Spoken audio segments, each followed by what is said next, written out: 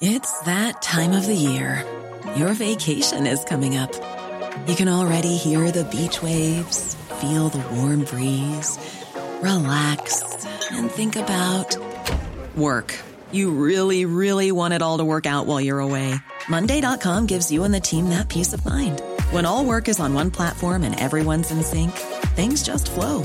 Wherever you are, tap the banner to go to Monday.com. There's never been a faster or easier way to start your weight loss journey than with PlushCare.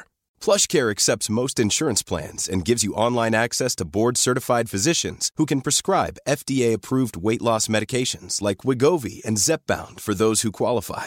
Take charge of your health and speak with a board-certified physician about a weight loss plan that's right for you. Get started today at plushcare.com/weight loss. That's plushcare.com/weight loss. plushcare.com/weight loss. The Michael Reid Show podcast. Tune in weekdays from 9 on LMFM. To contact us, email now, michael@lmfm.ie. Friday morning, the 22nd of July. Good morning. With much debate and discussion from now till 11 a.m. This is Michael Reid on LMFM. We'll begin this morning with the very latest development in the HSE's proposal to close the emergency department in Our Lady's Hospital in Navan.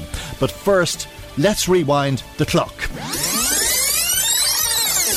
And it's back to the 21st of June. You'll remember the emergency department was to close on the 30th of June. But this is what the Minister for Health told the Dáil. I have instructed the HSE not at this time to proceed at this time with any proposed reconfiguration at Cavan. Pretty much a month ago to the day, that was Stephen Donnelly speaking in the Dáil on the 21st of June. The Minister, as you know, won't speak to LMFM about closing the local emergency department in Navan, or we're told he's too busy to speak to us, which is why we're using recordings once again. And just in case there's any confusion there about that recording, we believe the Minister was talking about Navan when he said Cavan. Navan's emergency department was to close at the end of June. In fact, Dr. Jerry McEntee assured us the day after the Minister made that statement in the Dáil, or made that slip of the tongue in the Dáil, that it was, in fact, a slip of the tongue. There is no plan to close the emergency department in Cavan, so Minister Donnelly must have meant Navan. Sorry, it's just one of the problems of not having the person here to talk to us again. It would be, of course, a lot easier if the Minister saw fit to talk to the local radio. Anyway, let's get back to that Dáil debate a month ago. The Minister, as you heard, instructed the HSE not to proceed with closing Navan's emergency department as planned. Something else Stephen Donnelly had to say a month ago was that he was going to consult widely on the issue. We need to allow for meaningful discussion, meaningful engagement with elected members on all sides of the House and other stakeholders, including the community, including the clinicians. We need to assess all of that in the round and then decide where we're going. The Minister on the 21st of June. Fast forward a month. And to what has happened in the last month about the need to allow for meaningful discussions and engagement between the Minister with elected members on all sides of the House and other stakeholders, including the community and clinicians. We asked the Minister. His department gave us a written response and, well, we interpret that response to mean that nothing has happened. Unfortunately, the Minister is too busy to speak to LMFM, so it's hard to check if we are interpreting that accurately, but we believe we are. To put all of that another way, the medical advice to the Minister is that patients are at risk of poor outcomes in Navan. Some could die unnecessarily. But the Minister said he wanted some space so that he could consult with everyone on this. A month on, and there's been no discussions. None, at least, that the Department of Health cared to tell us about. No meaningful discussions and no engagement with elected members on all sides of the House or with other stakeholders, including the community and clinicians. Interestingly, though, a spokesperson for the Minister did tell us that the Minister has asked the HSE to undertake a process to review, validate and stress test the reconfiguration planning. They also said that this process is underway now and it will be completed shortly. Tell us more, we said. The department said no. Ask the HSE. We did. The HSE tell us, contrary to what the department said, that process is not underway yet, but a review will get underway next week. The HSE says it has set up a national working group on the reconfiguration of Our Lady's Hospital Navan. This group, they say, will review and assess the reconfiguration plan for Our Lady's Hospital in Navan. In other words, this group will review and assess the closure of the emergency department in Navan. They say they will ensure implementation of the necessary actions to address the patient safety risks at Navan and other issues, including those pointed to by the Minister for Health. This would appear to mean they will ensure the emergency department is closed so that the risk to patients is removed, and they will outline to the Minister how they think that can be done safely by providing more capacity in Drogheda and elsewhere. The so-called National Working Group on the reconfiguration of Our Lady's Hospital in Navan is to begin meeting next week with a view to completing its work within a matter of weeks. Let's speak to Peadar Tóibín, who's local Ain 2 TD for Meath West, founder and leader of his party, and the chair of the Save Navan Hospital campaign. Good morning to you, Peadar Tóibín, and thank you indeed for joining us this morning. What do you make of all of this? Well, first of all, it's as clear as mud from the whole picture when it's put together. But it shows, in my view, that the Minister's speech back on the 21st of June was simply window dressing. So the Minister upped the idea that there would be meaningful discussions with stakeholders, there would be a proper review and an investigation, if you like, into exactly what the situation was. And it's clear since that speech, nothing has been done by the Minister himself, nothing has been done by the department, and it looks like the HSE are putting their own group together to proceed with their plan in terms of the reconfiguration or the closure of Navan. At the request of the Minister, though, in fairness. At the request of the Minister. But, you know, there's a couple of things that's really important here. No meaningful discussions have happened with stakeholders. So we've had, in Drogheda, we've had consultants, 23 of them, write very clearly that this is dangerous for patient safety. We've also found out that they have used the data, the computer systems in the hospitals themselves to show that the HSC's figures about 5 patients being transferred to Drogheda are wrong, and that they estimate that up to 47 patients would have to be transferred to Drogheda on a daily basis. So that gives me great concern that the Minister is leaving this review in the hands of the HSC, and the HSC has got this information. Okay. You could put all of that another way, of course, and you may not agree with the HSE's assessment that the emergency department in Navan is dangerous. It poses a great risk to patients. Outcomes are bound to be poorer, and there's a risk that people could die unnecessarily. And that is their view, and I'm sure you'll agree with that it is their view, whether you agree with their view or not. They've made that view known to the Minister, and that's why they've said they want to close it. The Minister said, hold off there for a minute, for the reasons you've just outlined, because he thinks it's not safe to do it or to send people elsewhere. So we have a situation where the Minister is being advised by his best medical minds. The medical expertise in this country is telling the Minister that people listening to us this morning could die if they go to Navan. And nothing has happened. Nothing at all has happened for a month. Is that acceptable? Yep, no, when you put those that very strong message from the HSC about the risk that they believe exists here, and you contrast that to the lack of action that's happened over the last month, it would definitely give you a cause for questioning, well, what's going on here? Because on one hand, you can't say there is a catastrophic risk of people losing their lives. You know, we've heard of people using the term blood on their hands if people die. And then on the other level, say, well, that a month has passed and nobody's done anything about this particular situation. Now, it is our view in the hospital campaign that the HSE are not seeking to fix the risk that exists in Navan Hospital by closing it down. They're just seeking to shift the risk to Drogheda. The risk still exists to patient safety. And as a result, the only solution to fixing the risk in total is actually the extra capacity in Navan A&E so that they can deal with patients safely here in County Meath. But you're right, it does not make sense that we are being told in the debate last month that we, in the Save Navan Hospital campaign, are putting people's lives at risk, and yet, during a month has passed in the summer where nobody has done anything about the actual review. And one point I want to say about the review as well, people who are listening, I imagine, would expect that a review, kind of like an investigation, would come to a decision. And then that decision would determine what actions will be taken. But I put in a parliamentary question, and some of the information that you've received chimes with the parliamentary question, that the review is going to take place, and then the action that the HSE is going to undertake will take place.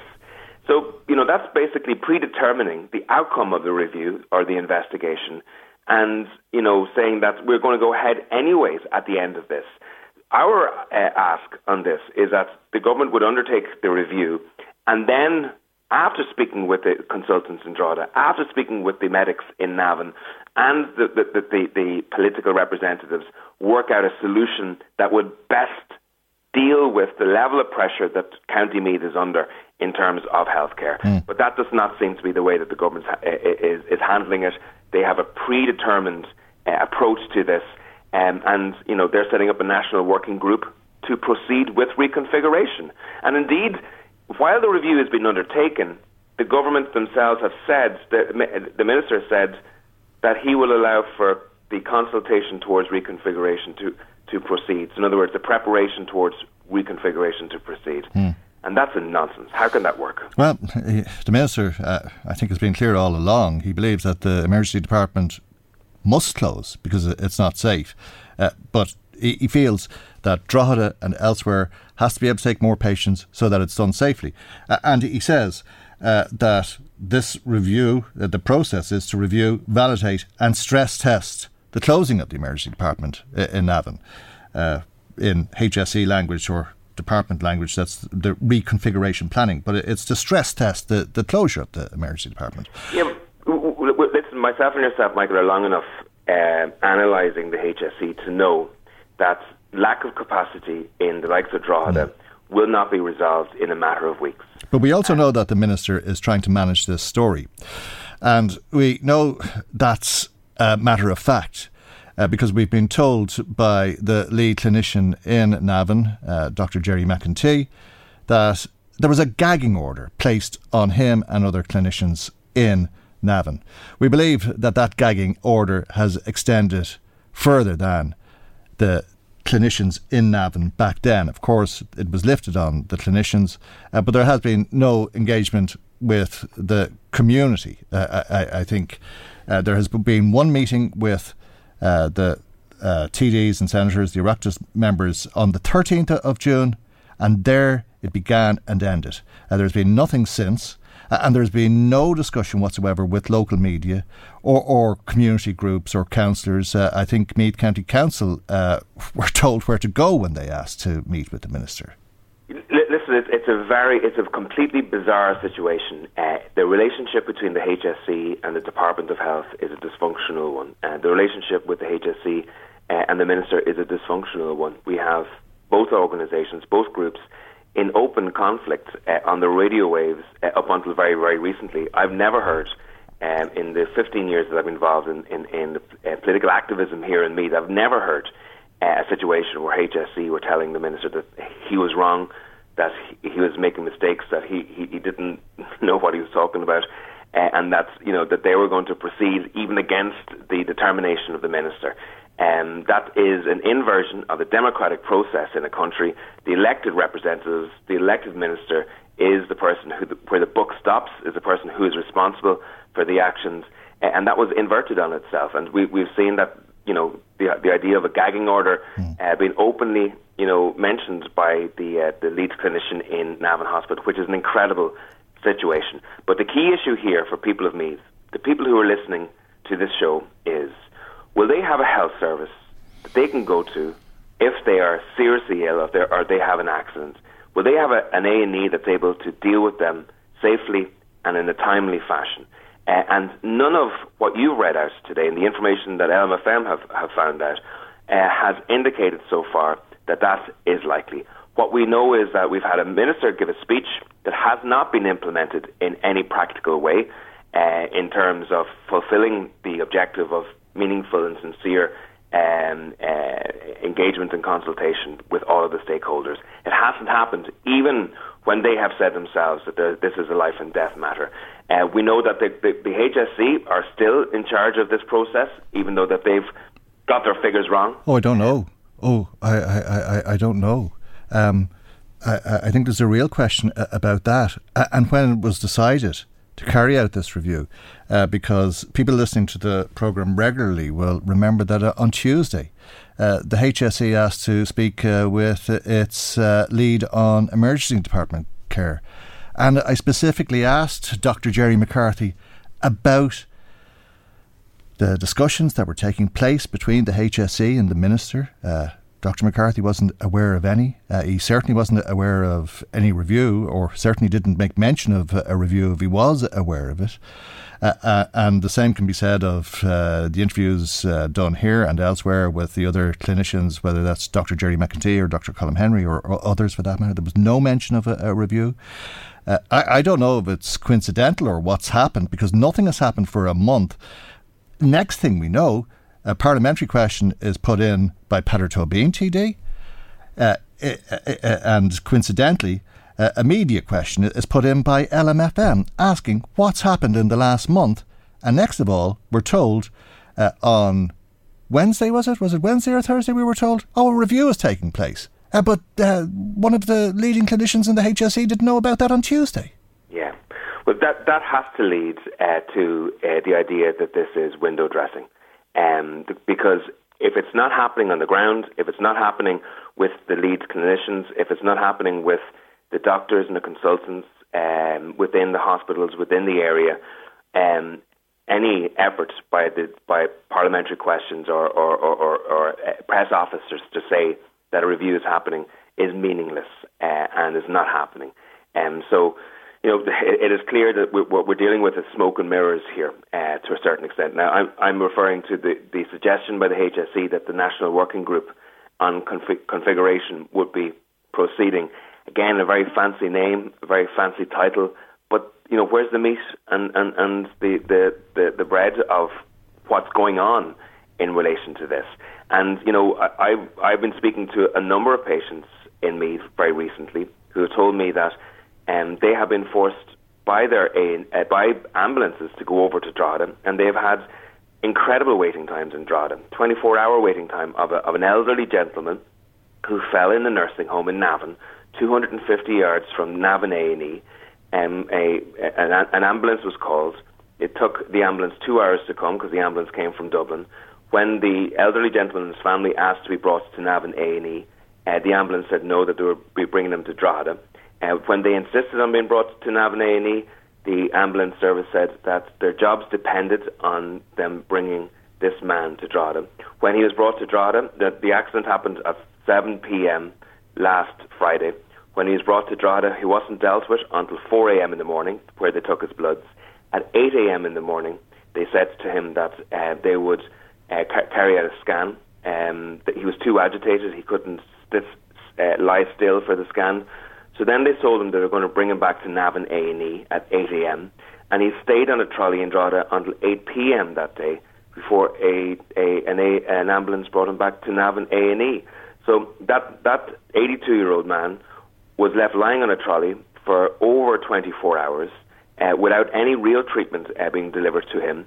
And the HSE said that they must bring him to Drogheda, even though the road between Navan and Drogheda is closed. So they had to travel on about 20 kilometres of extra diverted country roads to make that journey. And he's only the second person this week that I've been told that that's happened to. So it's very clear that there's a chaotic situation in place currently, that patients are being diverted away from Navan A&E, and that they're just literally dealing with the waiting times in Drogheda.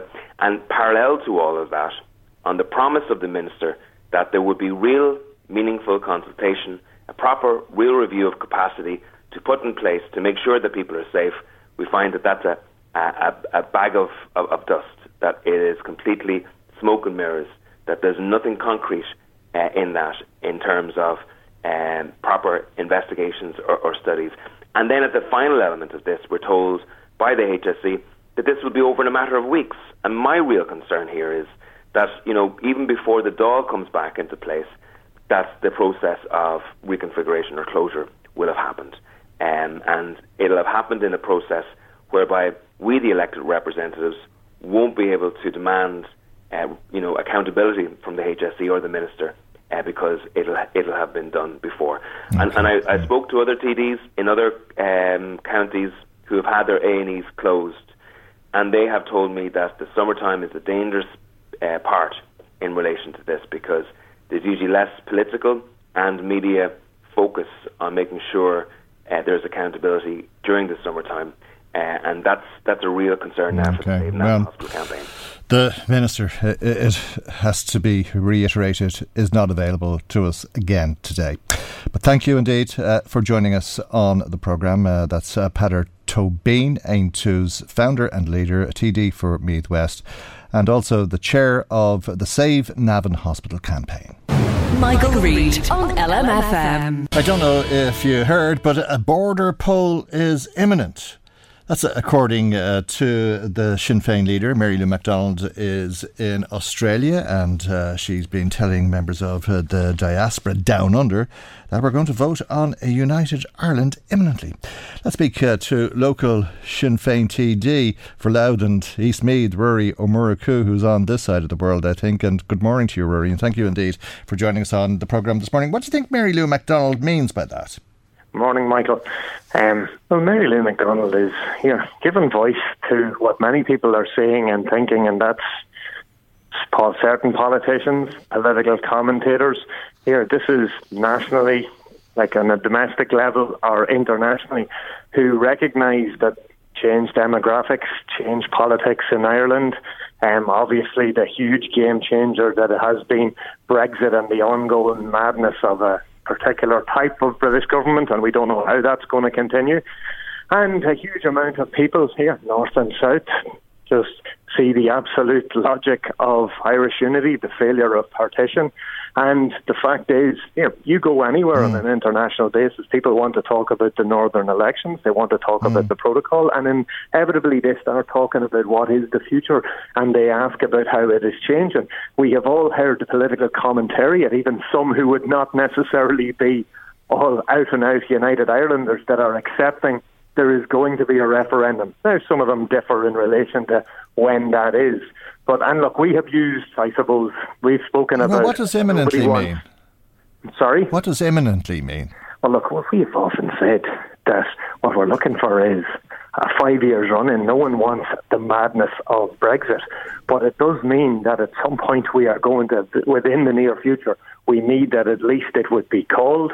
And we have constantly and consistently spoken about the absolute failure of the Irish government to start the preparatory work that needs to happen. Okay. Even if you were not in support of the Irish unity, but you believe it may be a possibility, the political sensible solution would be to at least prepare, and then to have that wider conversation that we allow all the stakeholders, that's north and south, that's unionists, nationalists, and none of the above, to have a conversation on what it would look like, and that's as regards health, housing, economics, future business development, any particular issues. Societally, how we protect the rights of all. But your party leader seems to think that the Australian Prime Minister, indeed, I take it all Prime Ministers and heads of state around the world, should speak to the next British Prime Minister and try to convince them about the sense and holding a border poll. At least she seems to think that that's what anybody who's interested in the peace process and the Good Friday Agreement would do.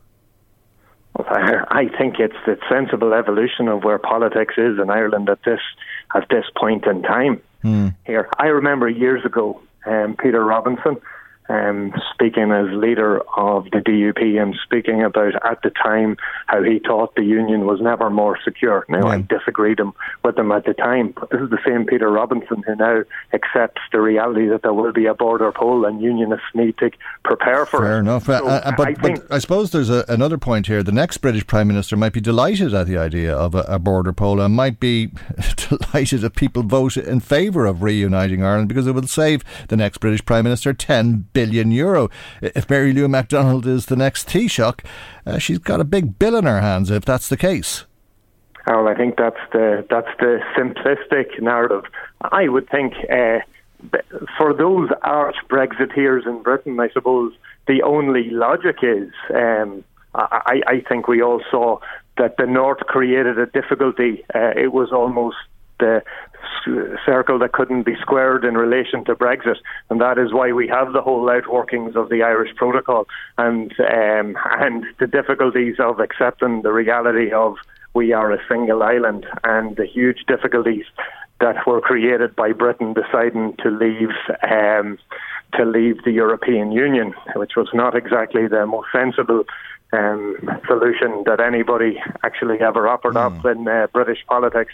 And I think people can now see the economic impact that is having on Britain. Okay. Probably have been somewhat... So how much will it cost? All right, well, here, people constantly talk about the subvention and the $10 billion a year, but like some of that, like there's figures that are made up in relation to what's spent on the British Armed Forces. There's the amount of money that is spent in relation to the British Crown. So $2-3 billion. Yeah, well, here, basically experts differ, but they speak about that the subvention is anywhere between $2 billion and in around $6 billion. Yeah, okay. That's what it's still a lot of money, but I suppose the prize is great, and you'd have a united Ireland. What about the cost of the war? The cost of what? The war. Right. Well, first of all, we've all seen, I suppose, some element of, let's say, Kurt Hubner and a number of other people's, I suppose, modelling, and the fact that there's the possibility of an economic dividend. And I suppose some of the piece of work that we're doing on an international basis and that the Irish government need to do is that we have those conversations in Europe and in America and everything, that all those pieces are in place in relation to ensuring that we do this properly. There will obviously be here a transitionary system in relation to this. There'll be another war on this island. That's the point I'm putting to you, and that's going to have its own cost. I was coming to that. Okay. I don't foresee that. Look, we don't remember, but we know the history of what happened 100 years ago. We know what happened 50 years ago. We know the particular conditions in the north of what it was. It was an apartheid state. We know what happened during the conflict. And look, we saw what unionism was able to do in the 1980s, and they could... Jim Molyneux and Ian Paisley and 100,000 people on the street. And well, there will undoubtedly be loyalist paramilitaries and they'll stage some sort of a campaign. But are you saying it'll be so small that the All-Ireland Irish government will be able to quash it very easily? What I am saying is loyalist paramilitaries were able to operate because they had the protection of elements within the British state forces. But you don't seem worried. The amount of collusion was on such a level that they couldn't have operated without it. Okay, but explain to me, you accept that there would be some sort of loyalist paramilitary reaction to the two states being reunited as an all-island Ireland state. But you don't seem worried about that. Why are you not worried about that? What I am accepting is we need to do everything from a point of view of mitigating. I don't think anyone has anything to fear from. But would it be a Mickey Mouse campaign? From a democratic process, from first of all, the preparations being made and the conversations happening. Yeah. Like, I am saying that unionism has changed over the years. Yeah. Nationalism has also changed. But I don't like the idea of guns and bombs and all of that. Are you saying that if there was a loyalist campaign, it'd be just a Mickey Mouse campaign? I am saying that we are not in the same situation, that the RUC is gone. I am saying that the UDR is gone. I am saying that loyalists and their protection by elements within the British Army, the British intelligence services and whatever, they wouldn't have the wherewithal. They wouldn't have the wherewithal without the RUC or without the British Army or the MI5 support and collusion. They wouldn't be worth thinking about. What I'm saying is it's not the same factor. I'm saying there isn't that same level of animosity that I can see in relation to unionism. We have seen the anti-protocol just a few nutters then protest. Is it just just explain to me why you're not worried about it. But I'm saying we've seen the anti-protocol protests. We have seen the numbers aren't huge. You took the loyalist bands out of it, there wouldn't be a huge amount. I am saying there is a body of work to do that we lessen. There are people who will obviously have a view opposite to mine, no matter what the situation. They will vote for maintenance of the union. They will vote against Irish unity. What I am saying is, and there's a significant amount of people, I'd say more so, that are of my view that Irish unity is a sensible solution, particularly those people that see it as a means, particularly in the north, of staying within the European Union and away from what has been an absolutely mad type of government operated out of Westminster, right? So I think that's one thing, and I think we have a body of work to show what that Irish unity would look like. A very different Ireland to probably what I would have thought up at 16 or 17 years of age, which was probably very, very simplistic, and it would need to have space and room for all sorts of people, and that includes, as I say, new communities, a very changed Ireland that we all live in, very changed from what even it looked like when I grew up in the 80s and 90s. I think, and we need people to can mull that over because the message from Sinn Féin is that the vote will be imminent. We have to leave it there. We're over time, but thank you indeed for your time and for talking that through with us as always. That's Sinn Féin TD for Louth East Meath, Rory O'Murco. Michael Reid on LMFM. An email that's come to me from Mags Stewart says, hello Michael, I've been listening to your show and the coverage on the potential closure of the ED in Navan. My partner and mum spent 20 hours in the A&E in Drogheda in the past 3 weeks. Mum waited 10 hours to see a doctor, and they think it's okay to send 30 or 40 more patients from Navan to add to that chaos in Drogheda. The Lourdes Hospital cannot take any more patients at the moment. 2 of the areas in the A&E are full of patients with COVID. People are standing in the waiting area and along corridors, completely understaffed and under pressure. Total madness, says Mags in her email, and thanks for it as well. Mag Sean in Dundalk was in touch with us saying, at a time when the cost of food is going through the roof, they're talking about reducing the number of cattle. We need to be self-sufficient in this country, and I don't know what's going on in the world. It's madness, says Sean. Thank you for your call as well. Another call about the hospital from Brian in Navan, who says, I think the closure of the ED is inevitable. Maybe I'm cynical, but the Minister and the government TDs want to be seen to be addressing the concerns that people have, and then when that's done and dusted, they'll close it.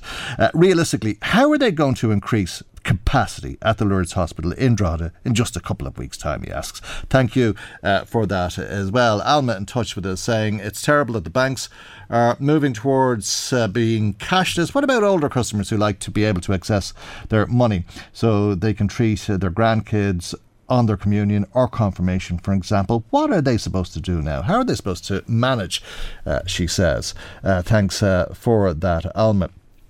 Indeed, I think the Taoiseach wants to speak to AIB, and he's asking them to reverse the decision. We'll have more about that later. Pat says, we all know that the banks are what they're like, and they've been getting away with that kind of behaviour for years in this country. It seems to be the case that the banks can do whatever they want, no matter what the cost is to the public, and they are never held accountable for their actions. The government of this country have a sin to answer. Mairead in Drogheda saying parents know in advance about the cost of returning to school in September, but that doesn't make it any easier. It doesn't make it any cheaper, especially when inflation is as high as it is, which is placing additional pressure on families. When you have a set income every week, there's only so much you can do with it. And if other bills are rising, then she says you have less money to spend. Paddy Feehan has been texting the programme this morning. He says, I know you're focusing on Navan this morning, but I would like you to discuss the imminent disaster that we in Drogheda, Ireland and Europe are heading into. The biggest crime is taking place right under our noses. It's outsourcing jobs, housing, health, banking, cashless banking, waiting lists. God, even the simple 99 flake. What? What are you on about, Paddy? They're outsourcing the 99. Oh, there'll be a revolution. He says they do this when there's a shortage because flake is now made in Israel. This is a travesty. Paddy, you've just ruined her Friday. He says the reason for this, and it is a serious point that Paddy is making, it's just, I was reading it for the first time as I was reading it to you, and it took me by surprise that he mentioned the 99. Didn't know that, Paddy. He says the reason is wages, contracts, pensions and contracts. They're all being raised. And why is that? He says, for a profit for just a few. We need to take back control. Maybe even a revolution, he says. France and the yellow vests comes to Paddy Feehan's mind this morning. Well, thanks for sharing that with us indeed, Paddy. Michael Reid on LMFM. Now, the President, Michael D. Higgins, signed what's called the Health Miscellaneous Provisions Bill into law yesterday. This means that children under the age of 16 won't be charged if they have to spend a night or more in public hospitals. It also provides for free contraception for women and should come into effect from September. Let's speak now to Alana Ryan, who's the Women's Health Coordinator with the National Women's Council of Ireland. Good morning to you, Alana, and thank you indeed for joining us on the programme this morning. Tell us what's involved in this. What type of contraception will be free to which women? Thanks, Michael. Yes, so it's a really welcome development. It's free contraception for women aged 17 to 25. It will cover all forms of contraception, so including the most effective forms, the copper coil and the hormonal coil and the implant. And it will also cover the cost of the GP visit as well. So, you know, it's a really welcome public health initiative, but what we're calling for is an extension of the age range in Budget 2023, so all women can benefit. OK, in which direction? Because I suppose you can understand why it's being introduced at the age of 17, because that's the age of consent.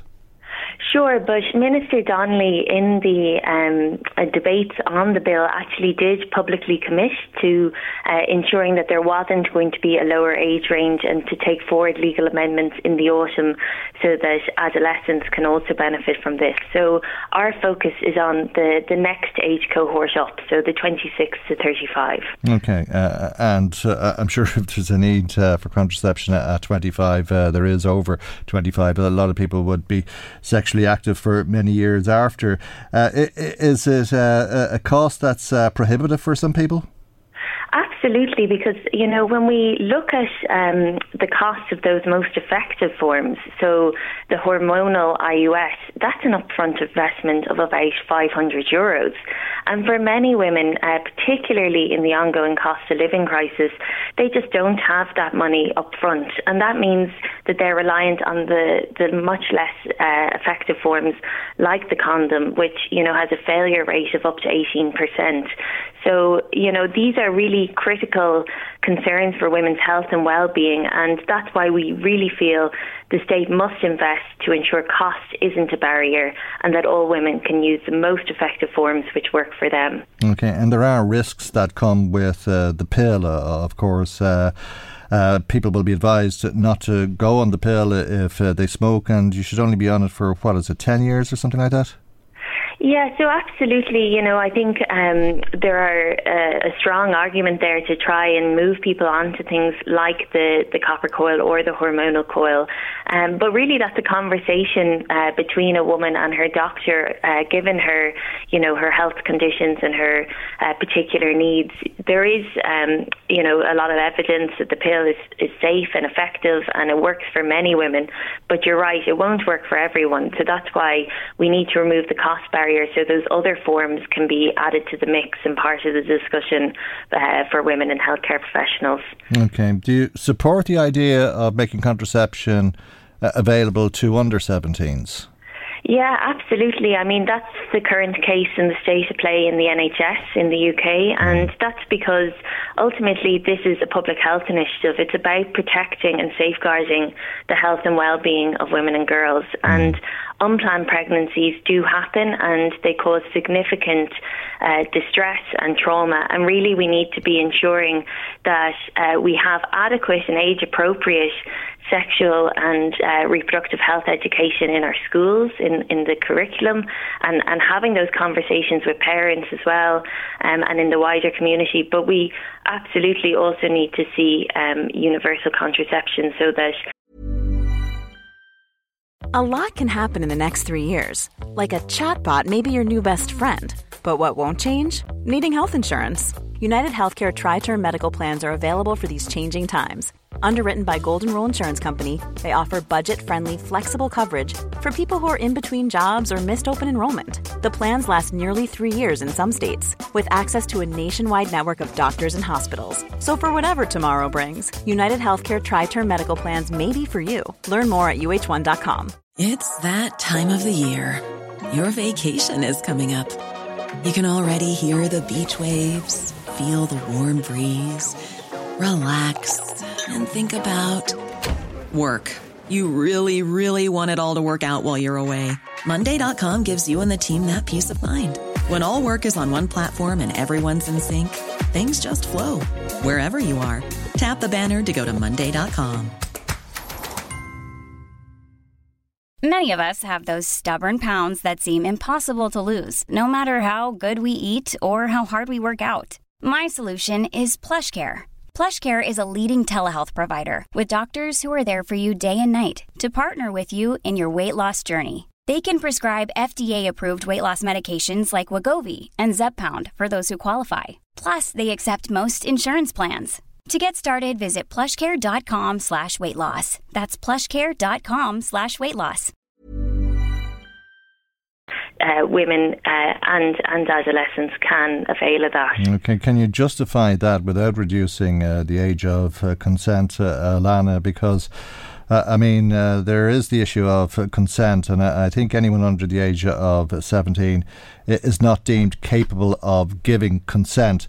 So if there is sexual intercourse, it's considered to be statutory rape. So, this is why the Minister committed to looking at the issue in the autumn rather than trying to rush through the legislation before the summer recess.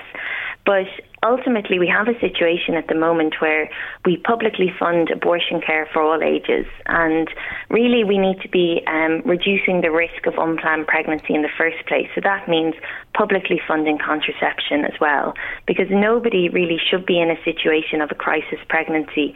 And we know that the evidence is that where universal contraception is in place, that really does reduce risk and help to ensure that women and girls are protected from adverse health conditions like STIs, have ability to continue on in education and in employment because of the ability to control their own reproductive cycles, and there's huge impacts there for gender equality. So absolutely, we would support this across the age range. Okay, there is an ethical dilemma, though, is there not? You're talking about people considered by the state who aren't capable of giving consent on one hand. On the other hand, you're asking the state to give them the tools, if you like, to be sexually active.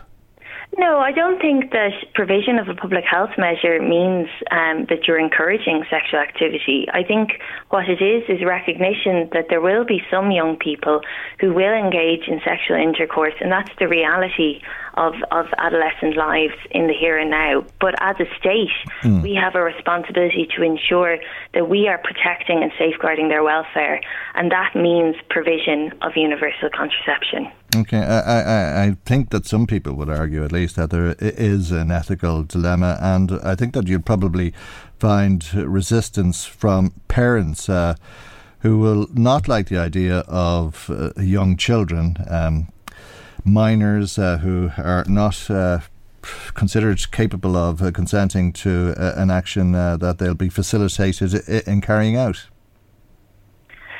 So, I mean, this is a conversation between the GP and the teenager, and it can also involve the parents as well. You know, this is really about recognising the realities of teenagers' lives and realising that not in all cases, but in some cases, despite having adequate and up-to-date sex education in our schools, there will be some adolescents who do engage in sexual intercourse, and we really need to ensure that their safety and their health and well-being is prioritised. Okay, but there's many parents that are really well placed to have that conversation with the teenagers and their parents. Okay, but there's many parents who want to hold on to that control as they see it. And many of those same people will remember when you couldn't get contraception in this country unless you were married. And that was up to very recent years. I think it was the 90s, wasn't it, when contraception was made available generally to the public? I mean, we've absolutely come huge strides in terms of recognising women's reproductive health and supporting that. And I think that the next logical step is to have universal free contraception, because this is a public health measure which we know has significant gains for the state. You know, it's been rolled out to all ages for free in the NHS, in our nearest neighbour, for, about 50, 70 years. And ultimately they do that because they recognise that the cost of provision of universal contraception is offset significantly by the social impacts in terms of socioeconomic benefits, but also around birth costs and abortion costs and prevention of unplanned pregnancies. So sure. This is really backed up by the evidence. Okay, do we know what those costs to the state are? Because you have explained to us it'll be the cost of the contraception for any woman aged between 17 and 25 who seeks it, but also the cost of the GP, and all of that will then be passed on to the state. Is there an estimate as to how much that will come to? Yes, so last year 10 million was invested in this, and the full year cost is estimated at about 20 to 25 million. The 10 million was just for a partial year, and so that's why we're calling for a 45 million investment, so we can increase that age range and bring the next cohort in on the universal scheme. And that's so important because we know that it's not just young women who are struggling to access the most effective forms, it's women across the age range. Okay. Does it need to be that expensive? Could the GP's role in this be curtailed somewhat? Because there's a lot of money being spent on repeat prescriptions, aren't there? Where a chemist could probably carry out that. Absolutely. I mean, that again has been piloted in the NHS in England, where the repeat prescription is given through the pharmacies at the 6-month mark. And, we're awaiting the research evaluation from that, but I think there's certainly a strong argument for bringing pharmacists into the mix here, and pharmacist prescribing of oral contraceptives has been done successfully in about a third of US states and 4 provinces in Canada too. So it really is something which is being rolled out effectively in other jurisdictions, and I think it's something that has to be part of the conversation here too. All right, well, thanks for talking to us this morning, Alana. Alana Ryan is the Women's Health Coordinator with the National Women's Council of Ireland. Michael Reid on LMFM. Sinn Féin wants something done to make school uniforms more affordable, I suppose you could say. Who doesn't? Let's speak to the party's spokesperson on education, Donncha O'Leary. A very good morning to you, and thank you indeed for joining us on the programme this morning. You introduced a bill before the summer recess, which you say would mean that would be the case for parents who are struggling with bills. I think we spoke to you around that time, but I don't think that there's going to be any action to bring down costs lower than they are at the moment before September of this year, is there? Well, I suppose when I was speaking to you the last time, we were looking for a range of things, but we did want immediate action. We wanted immediate action on school transport, which is something that we have pushed the government to move on, and also in relation to back education allowance, or back to school clothing footwear allowance, I should say. And we did manage to move the government in relation to that. They have taken on board some of what we've proposed. Now, they haven't gone as far as we would have liked, because we wanted to see it extended. They've increased it for people who already get it, but they haven't extended it to those who don't get it at the minute. So what we're proposing to do is to extend it to 500,000 other children, those from families who are on middle incomes. There are an awful lot of children at the minute are coming from households. If you have one child and you have a combined income over €620, then you won't qualify for it. That's not a very big income. But just in relation to the uniforms, we recognise we recognise the right of schools to have a uniform. That's a choice that they are entitled to have. But the problem is that then some schools, and to be fair, some schools go to significant lengths to try and ensure that uniforms are as affordable as possible and offer loan schemes and whatever. But there are some schools that require enormous amount of items, between the tracksuits, between the blazers, between the different items, and a lot of them to be crested and all that kind of stuff. I'm sure there's many parents listening to you now saying, tell me about it. I mean, it is a huge bill that people face. But that's the way of the world. The schools want it, and indeed, there's many parents who want it. There is, and as I say, I absolutely recognise that that schools are entitled to have uniforms, and it's part of. Some schools have them and some schools don't. And my own schools that I went to myself had uniforms. And I wouldn't have a problem with that. And the schools we send our lad to have the uniform. There's no problem with that. The problem is that in other jurisdictions they're just not as expensive. And what we want to do is, sorry, just one second. Okay. I think you have a budding student close by. It'll be, by the sounds of things, it'll be a couple of years before they're in a classroom, by the sounds of things, Donncha. Yes, that's right, yeah. So look, come here. Just in relation, what you have in other jurisdictions is that you have much more choice in terms of being able to go to multiple providers for parts of your uniforms. You've iron-on or sew-on badges and things like that. So what we're putting in place, the minute the department has these circulars, and these circulars don't really place any real obligation on the schools, what we're proposing to do is for schools to have an affordable uniform policy. That affordable uniform policy, you would have to consult with parents in relation to it before it was agreed. Well, that happened back, it's nearly a decade ago when Rory Quinn was the Minister for Education. He did consult with parents. There was a ballot sent out, and there was all sorts of promises, but he, like many before him and many ministers after him, failed to introduce these measures, because this is nothing new that you're suggesting, and not saying that you're claiming that. I think it's a bit different.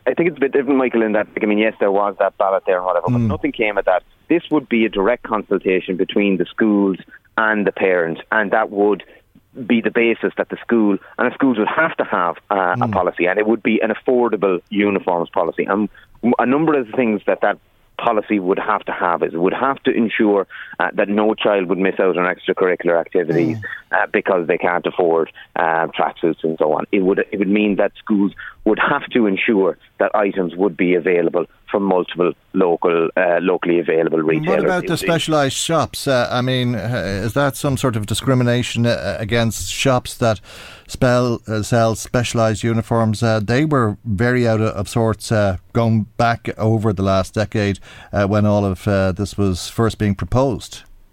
Yeah, well, look, I would still be of the view that, I'm not proposing that we end the days of school uniforms. And if you're a retailer that is already doing a big trade in various items across the different colours and styles and all the rest of it, and if you're doing other items, you still have a huge competitive advantage over the other retailers. Yeah, but if you have a small shop and the children in St Mary's or St Joseph's or whatever have to get their uniform in that shop, that's their main source of trade, and you'd be effectively putting them out of business. I wouldn't agree with that, but I suppose the point here is that we ensure that there's choice here for the parents, and parents could still, if that retailer was at a competitive price and could ensure that things were affordable, then that won't be a problem. The point is that there are many parents who, because they don't have choice, because they are having to fork out significant amounts. That is the focus here, and there are, when you combine it with books and all the other costs that relate to back to school, then parents are enormously out of pocket. And I would urge as well, I would also be urging the government not to drop this issue of extending back to education allowance. There is still time between now and September. The back to education allowance or back to school clothing footwear allowance is usually paid out until mid-September. There's no reason that in this year that it couldn't be extended between now and then to assist parents who are really struggling with uniform costs, with book costs. Well, in fairness, as I said to you the last time, I don't think those parents that you're talking about were expecting anything, and those who were expecting something will be delighted with the increases. But when it comes to the points that I'm putting to you on uniforms, I'm not saying that they're right. I am saying, though, that that's the kind of resistance that you'll get to your bill, because it's the kind of resistance that's been there before. And not only that, but you'll have people who talk about the old school tie, and they want their children to go to schools that would be unaffordable for the riff-raff, if you want to put it that way. They want to have expensive uniforms. They take delight in the idea that their children are going to what would be considered to be a school for the elite. Yeah, well, look, people will always seek, unfortunately, to try and find ways of excluding people, and they will find whatever routes that they can, and some will find routes like that. But these are the rich and powerful who'll be heard in the corridors of power, and that's part of the problem, is it not? Look, there's no doubt about that in this country, that the rich and the powerful have the ears of those in government, and you can see that right across the board, whether it's in relation to the policies that are in there, in relation to housing, or in relation to the kind of treatment that banks get in the state and so on. Absolutely, that is the case. But that doesn't mean that we can't, I suppose, put forward our point of view. But I would also say that it's very hard to, I think, produce a credible argument. And these people would need to produce a credible argument against schools being forced to have an affordable uniforms policy. And that wouldn't be identical in absolutely every school. You would have to have a consultation with the parents. And I think that's the value of this, is that you can have that local consultation rather than that having it as a national level, which didn't succeed before. And that would, I think, iron out some of the issues in relation to the particular local traders. But the Minister has asked the schools to do that, hasn't she? Well, yes, in the form of circulars.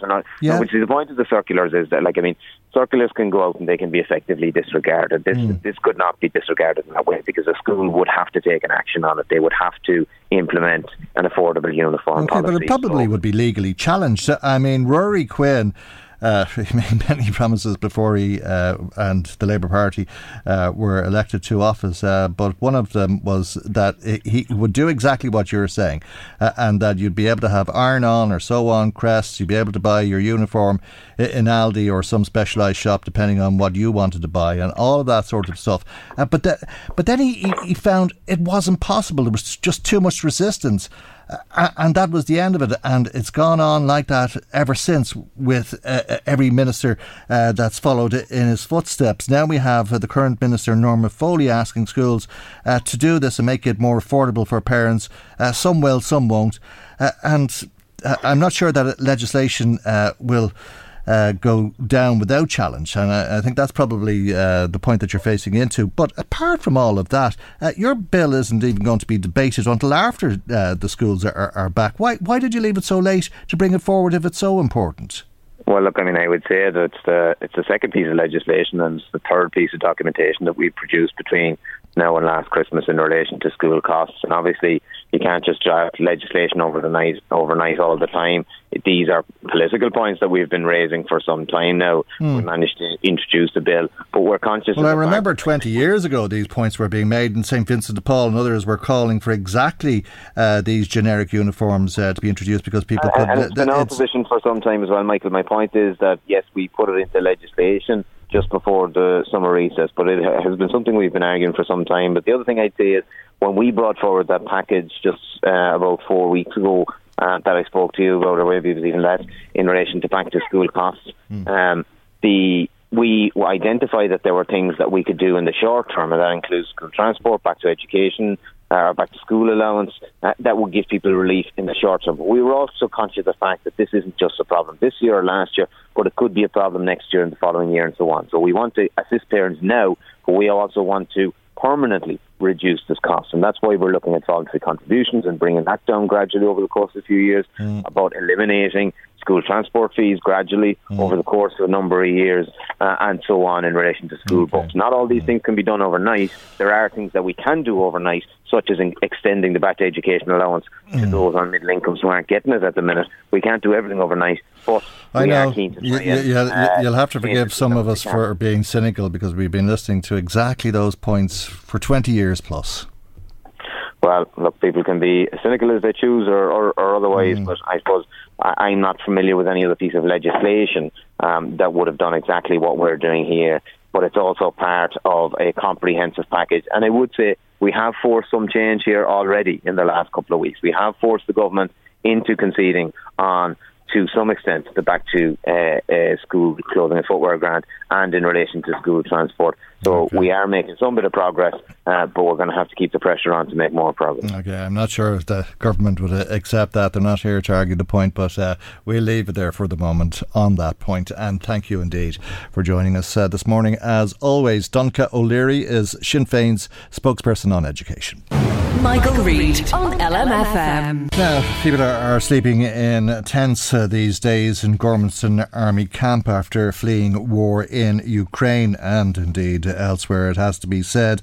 I see Conor Gallagher reporting in the Irish Times this morning that the government is urgently looking for hotel beds or beds in guest houses, and they're offering €135 a night for single adults to stay in a hotel or a guest house. And obviously that will be used for refugees. In the meanwhile, people will be sleeping in tents in Gormanston in City West, and it seems there'll be 100 beds and tents in Knockellasheen Direct Provision Centre in County Clare as well. Let's speak now to John Lannon, who's the CEO of Durrus. A very good morning to you, John, and thank you indeed for joining us on the programme this morning. As always, you've been working with people who've migrated to this country for many years. We're in a situation like none before it seems. Absolutely. We're in a situation where the numbers of people who are arriving from Ukraine, and incidentally from other countries as well that are ravaged by war and people are being persecuted, is much higher than it has been for a long time, probably for any stage in terms of the concentration of numbers that are arriving. And we're scrambling to respond.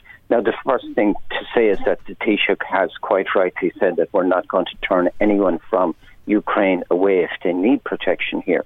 But we really do need to do a better job in terms of the reception and the accommodation that we provide for them. And the Taoiseach's department himself needs to take responsibility for this now.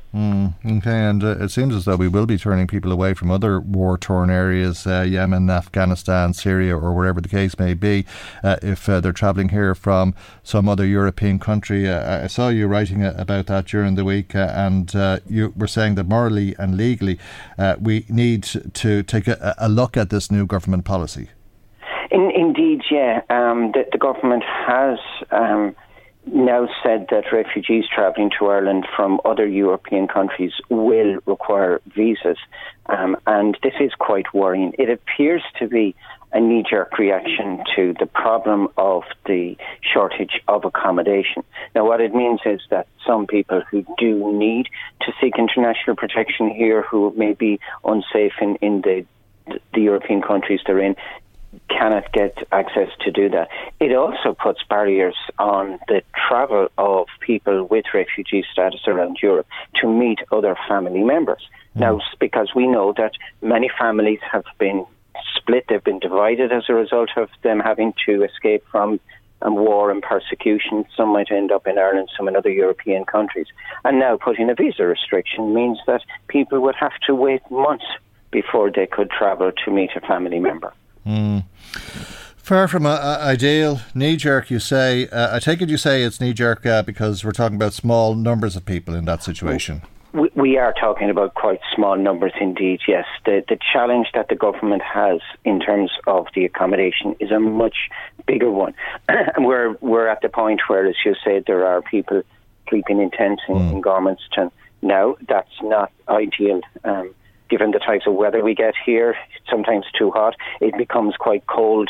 Then for some of the winter, we don't know how temporary or how long this will go on for. As you say, they've started to use tents in Knocklashin in County Clare now. There are others coming on stream as far as we understand as well. And we have a poor record with temporary responses here in Ireland. Direct provision was set up as a temporary response to the increasing numbers of people who were arriving back in the year 2000. And we've now got it 22 years later, despite the numerous reports saying how unfit for purpose it was and how damaging it is, and particularly for children. You know, this is not an environment in which anybody should have to live, but particularly children. It presents risks for children and for families, but it also severely impacts on their development as well longer term. Okay, do we have to accept the unintended consequences or the consequences maybe that result from this? Because there's concern, I'm sure, about tourism in this country, and we've seen hotels ask for up to €500, and we've seen people in the tourism industry complain because there's nowhere in their neck of the woods for people to come and stay if they want to visit that part of the world. The government are out now offering €135 a night for single adults in a hotel or a B&B, and I think a lot of people can write off the idea of a cheap weekend away down the country.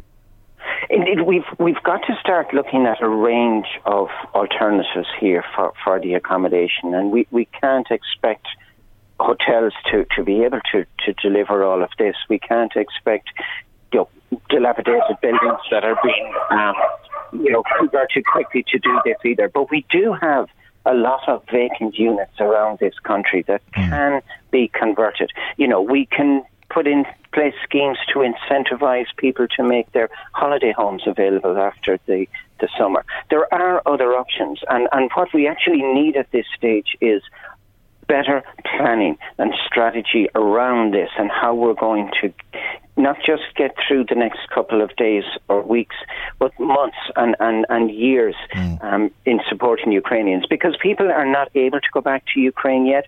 As we know, it's still a very dangerous country with bombing and with attacks on towns and villages across the entire country. So we need the housing agency here in Ireland to take responsibility for this and to start working on the planning and the implementation of mid-term solutions. And to give an individual responsibility for coordinating all of that. I think that's one of the main points that you and others have been campaigning for in recent times. So we don't have the situation where we're forced to put people into tents, 16 to a tent, or however many are in these tents. I'm not sure if anybody's got in to check how many beds are in each of the tents.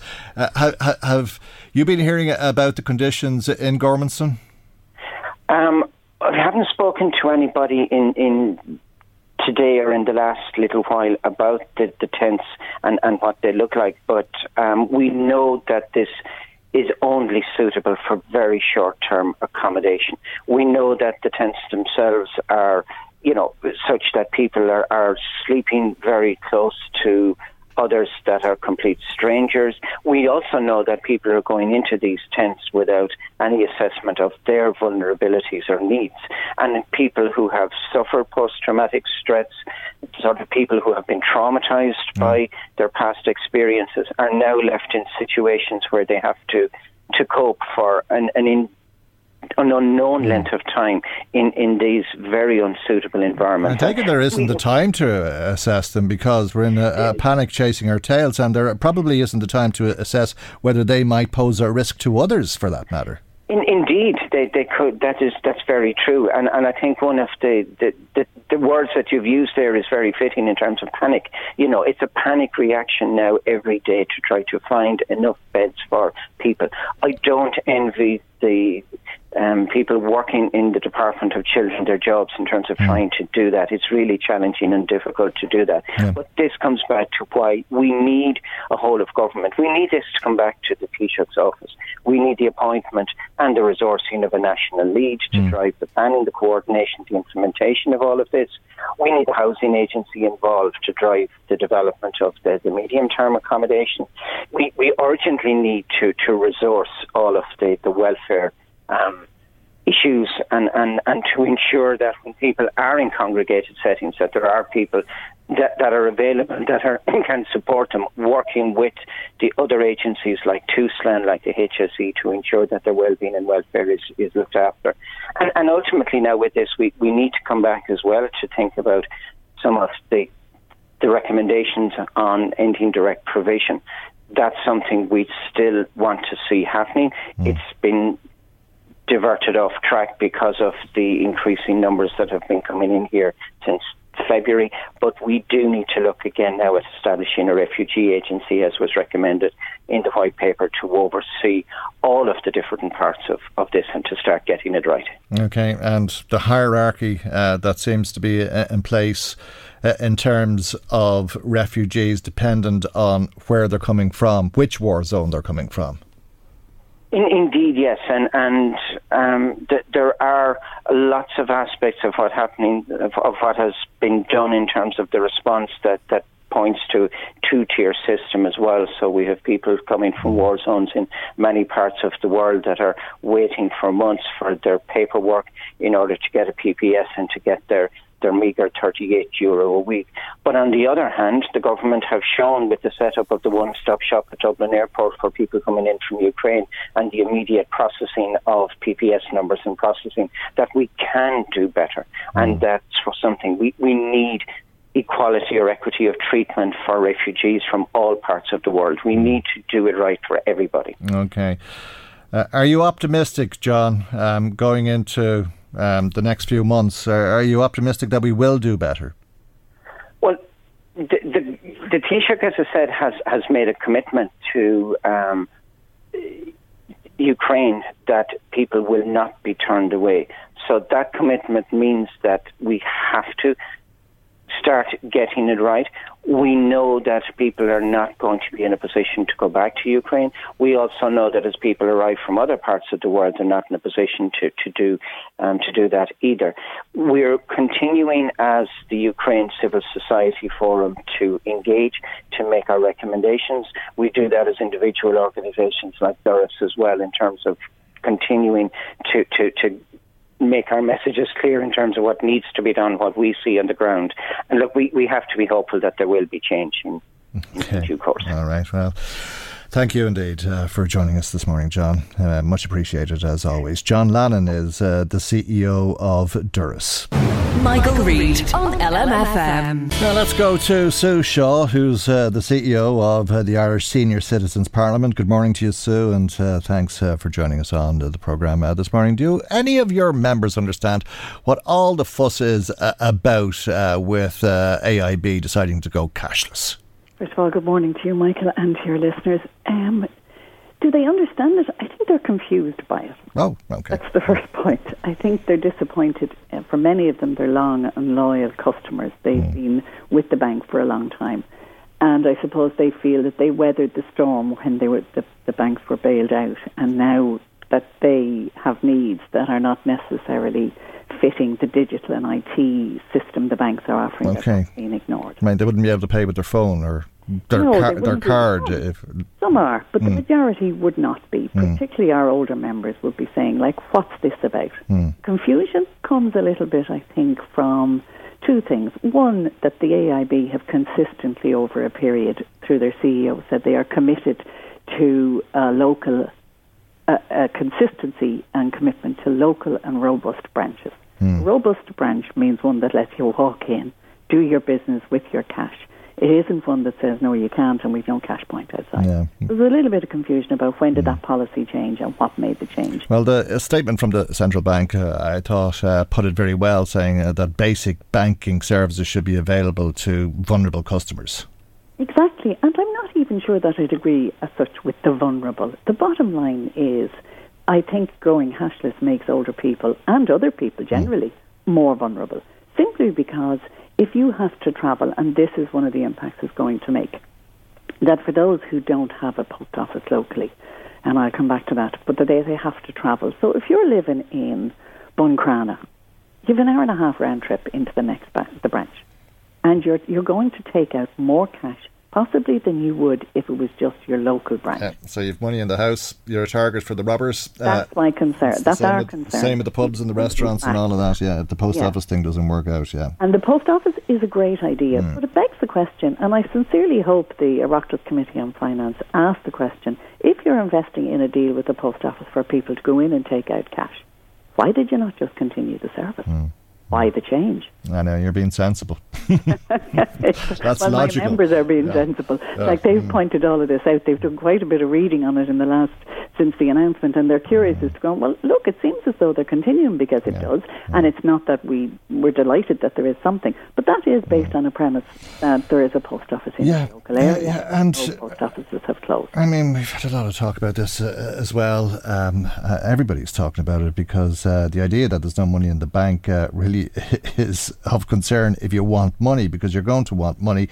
You might want money to buy an ice cream, and you might prefer to have money to buy the ice cream rather than use your card or your phone or whatever the case may be. And you might go in to buy an ice cream and the shop mightn't have a machine to be able to take your card details and take payment from you that way. The publicans giving out for the same reason, for many reasons. They don't like the idea of having all the money on the premises overnight because they'll be targets for the robbers as well. But people will be coming in, and some publicans will be able to take card details, and some people will think, oh, I don't want to use my card to buy a pint. Exactly. And I also think that one of the things that concerns us about it is, who's it convenient for? It's certainly not their customers. The AIB's wage bill, it's very convenient for that. Yeah. And the increased security costs for handling and dealing with cash, keeping cash. And there's enough profit in the banking system to allow for that. Is there, though? I mean, this probably is the pertinent question. If people are worried about the increase in their mortgage interest rates, and some of the banks are absorbing those rates, for example, or other banking services, will they continue to absorb those increases, or will that kind of borrowing become more expensive for people if the bank can't do something like this to claw back some of its overheads? And I understand that, certainly, but the bottom line is, I don't think that profit margin is narrow enough to be considering some of the decisions they're making. And as I say, I really hope that the Oireachtas Committee on Finance tease out some of the reality of this and what is the thinking behind it. Like, for me, I also think with the increased cost of living, people having to travel if they're going by car, and if you're in a rural community, sometimes the car is the only option for you. The price of petrol and diesel is through the roof. You know what I mean? It's through the roof. So it's an added increase in costs that they can't afford. I do also think that if you leave your local community to travel, like I'm thinking if they're saying to me that I'm in Buncrana and I need to travel to Donegal town or to Letterkenny or wherever it is the nearest branch, then I'm going to do my business in that town. I'm not going to keep it in my local village. Well, for as long as you can do your business, because if it makes sense to close it in Buncrana, then when's the next one? Well, when is the one in Donegal going to close? Exactly. Yeah. And I also think, Michael, the reality is that there's a monopoly now with the bank, with the other two banks closing. It gives AIB a fair amount of monopoly. And like, at the end of the day, the government is a 60% stakeholder in that. Government, that's us, that's you and me and our members and your listeners, are the stakeholders in that bank. When did we get a say in whether this was the best thing? And I do think there's elements, if they are built... I think we did get a say after the event, and that's when people voted Fianna Fáil out of office, yeah.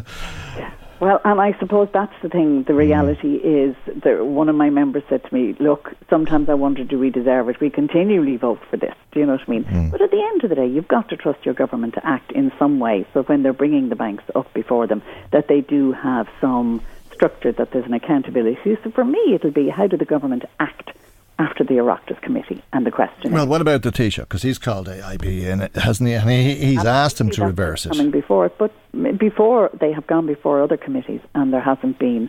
They've listened to what's been said, but I haven't seen any serious action being taken. So we would hope, and our members will watch. And as we all know, older people vote. We will all watch with interest how this gets handled by the government, and how are they listening to the overall reaction of, we're not happy with this. And it isn't just older members. Like, older members have families, and I suppose that's a concern for us as well. Okay. One of the things that we think it leaves is a level of vulnerability, that if I can't travel on the local bus that might be leaving at 9 o'clock and the next one is until 1 o'clock, that I'm going to have to give my card over to a family member. Now, most of us are fortunate enough, and most of our members, to live with families who care, but I'm giving away independence. But in the cases where abuse can happen, I'm giving away a lot more. Yeah. Well, and I think that so the risks of kind of storing cash at home, giving away your independence, it's just creating a vulnerability for people who are genuinely, older people are not. An unnecessary risk that didn't exist ever. Yeah, you'd imagine that the bank would take the Taoiseach seriously, calling them in. Would you be hopeful that Micheál Martin will be able to convince them of the error of their ways?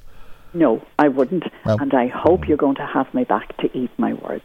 Okay, that would be unusual. All right, okay, thanks. So we'll leave it there, and not at all. We'll see if maybe we can get you to eat a hat or something. But thanks, thanks for joining us. Or my bank card, or your bank card, or something like that. Your phone.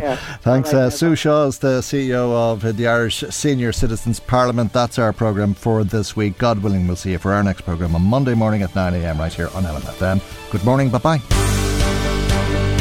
The Michael Reid Show podcast. Tune in weekdays from 9 on LMFM. To contact us, email now, michael@lmfm.ie.